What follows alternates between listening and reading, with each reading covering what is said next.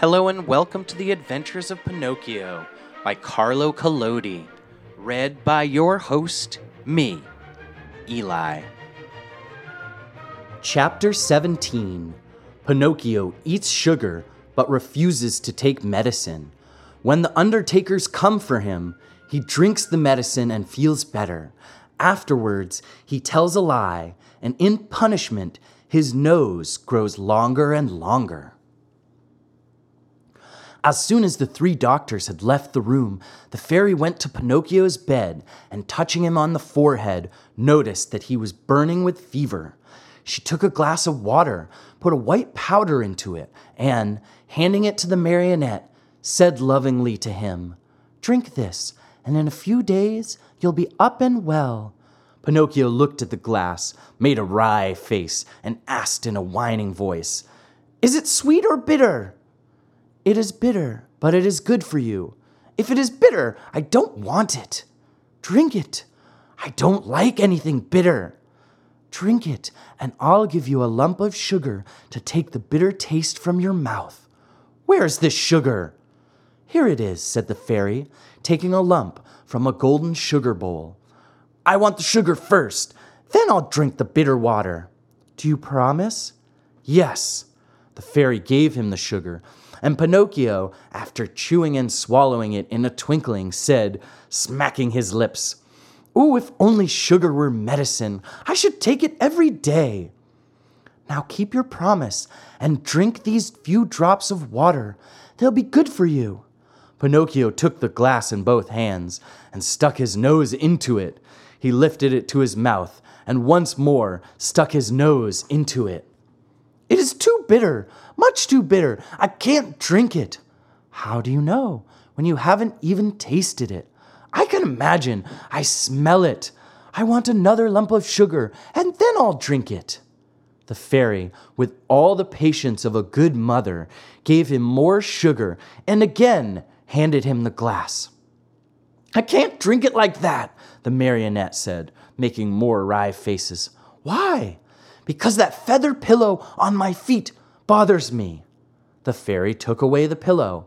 "It's no use. I can't drink it even now." "Oh, what's the matter now?" "I don't like the way that door looks. It's half open." The fairy closed the door. "Oh, I won't drink it!" cried Pinocchio, bursting out crying. "I won't drink this awful water. I won't. No, no, no." "My boy, you'll be sorry." "I don't care." "You are very sick." "I don't care." "In the next few hours, the fever will take you far away to another world." "Next time, I won't have to be begged so hard. I'll remember those black rabbits with the black coffin on their shoulders, and I'll take the glass and poof, down it will go. Come here now and tell me how it came about that you found yourself in the hands of the assassins." "It happened that Fire Eater gave me 5 gold pieces to give to my father, but on the way I met a fox and a cat who asked me, 'Do you want the 5 pieces to become 2,000? And I said yes. And they said, 'Come with us to the Field of Wonders.' And I said, 'Let's go.'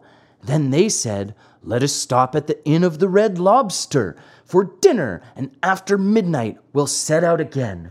We ate and went to sleep. When I awoke, they were gone, and I started out in the darkness all alone. On the road, I met 2 assassins dressed in black coal sacks who said to me, 'Your money or your life.' And I said, 'I haven't any money for you.' See, I had put the money under my tongue.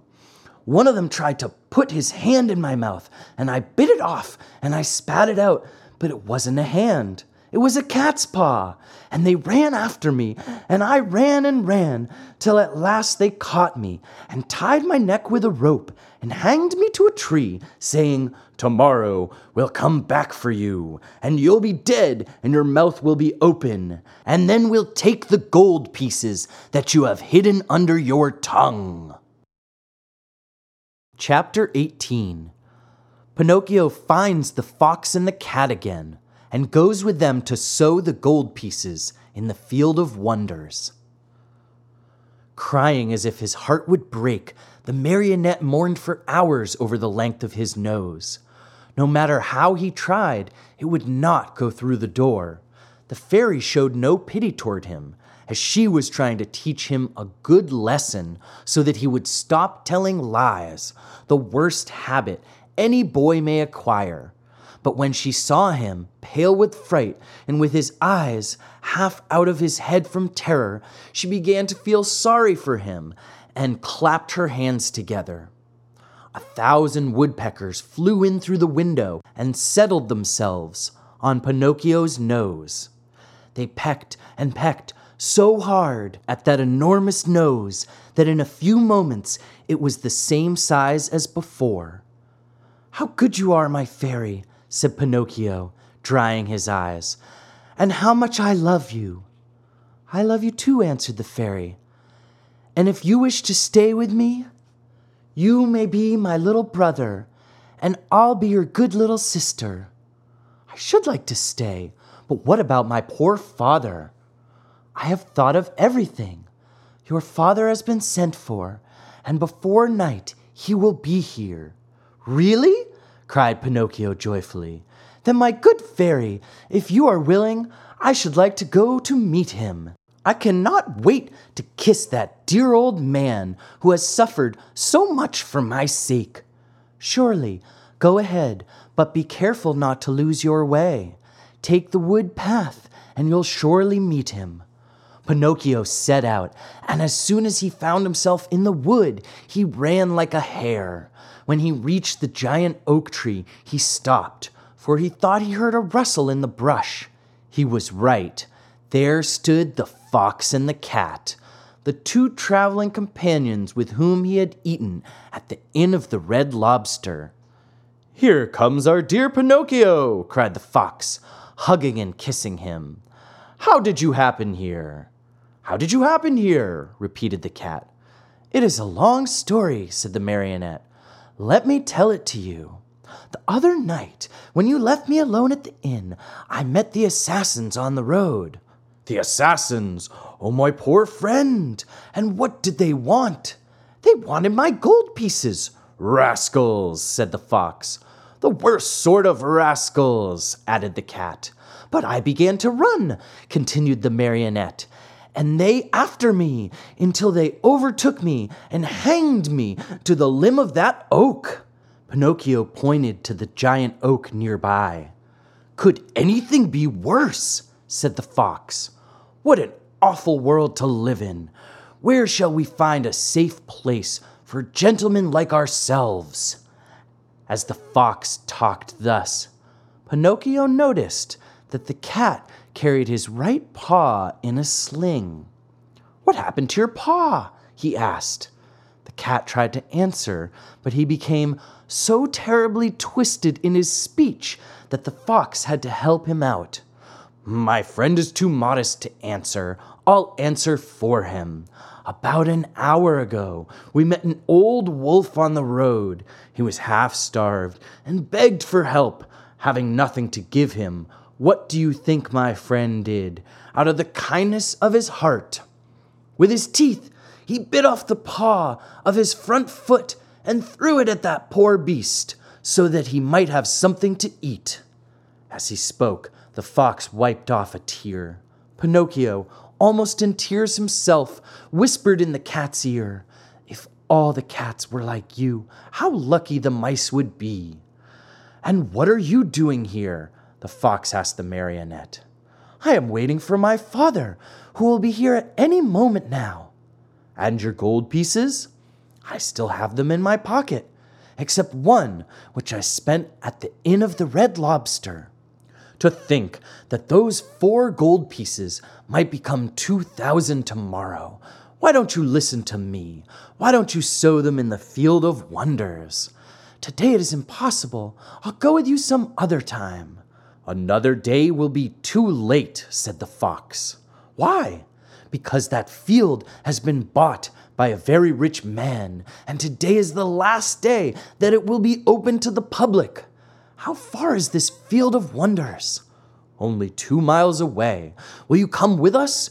We'll be there in half an hour. You can sow the money, and after a few minutes, you will gather your 2,000 coins and return home rich. Are you coming?" Pinocchio hesitated a moment before answering, for he remembered the good fairy, old Geppetto, and the advice of the talking cricket.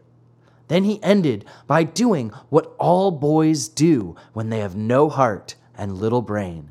He shrugged his shoulders and said to the fox and the cat, "Let us go. I am with you." And they went. They walked and walked for half a day at least, and at last they came to the town called the City of Simple Simons.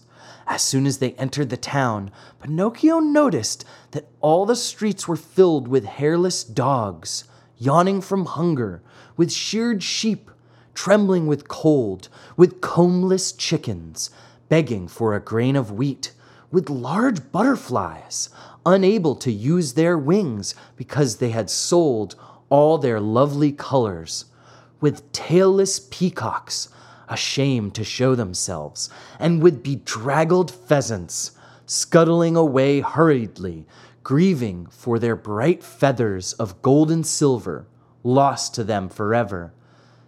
Through this crowd of paupers and beggars, a beautiful coach passed now and again. Within it sat either a fox, a hawk, or a vulture. "Where is the Field of Wonders?" asked Pinocchio, growing tired of waiting. "Be patient. It is only a few more steps away." They passed through the city, and just outside the walls, they stepped into a lonely field, which looked more or less like any other field. "Here we are," said the fox to the marionette. "Dig a hole here and put the gold pieces in it." The marionette obeyed. He dug the hole, put the 4 gold pieces into it, and covered them up very carefully.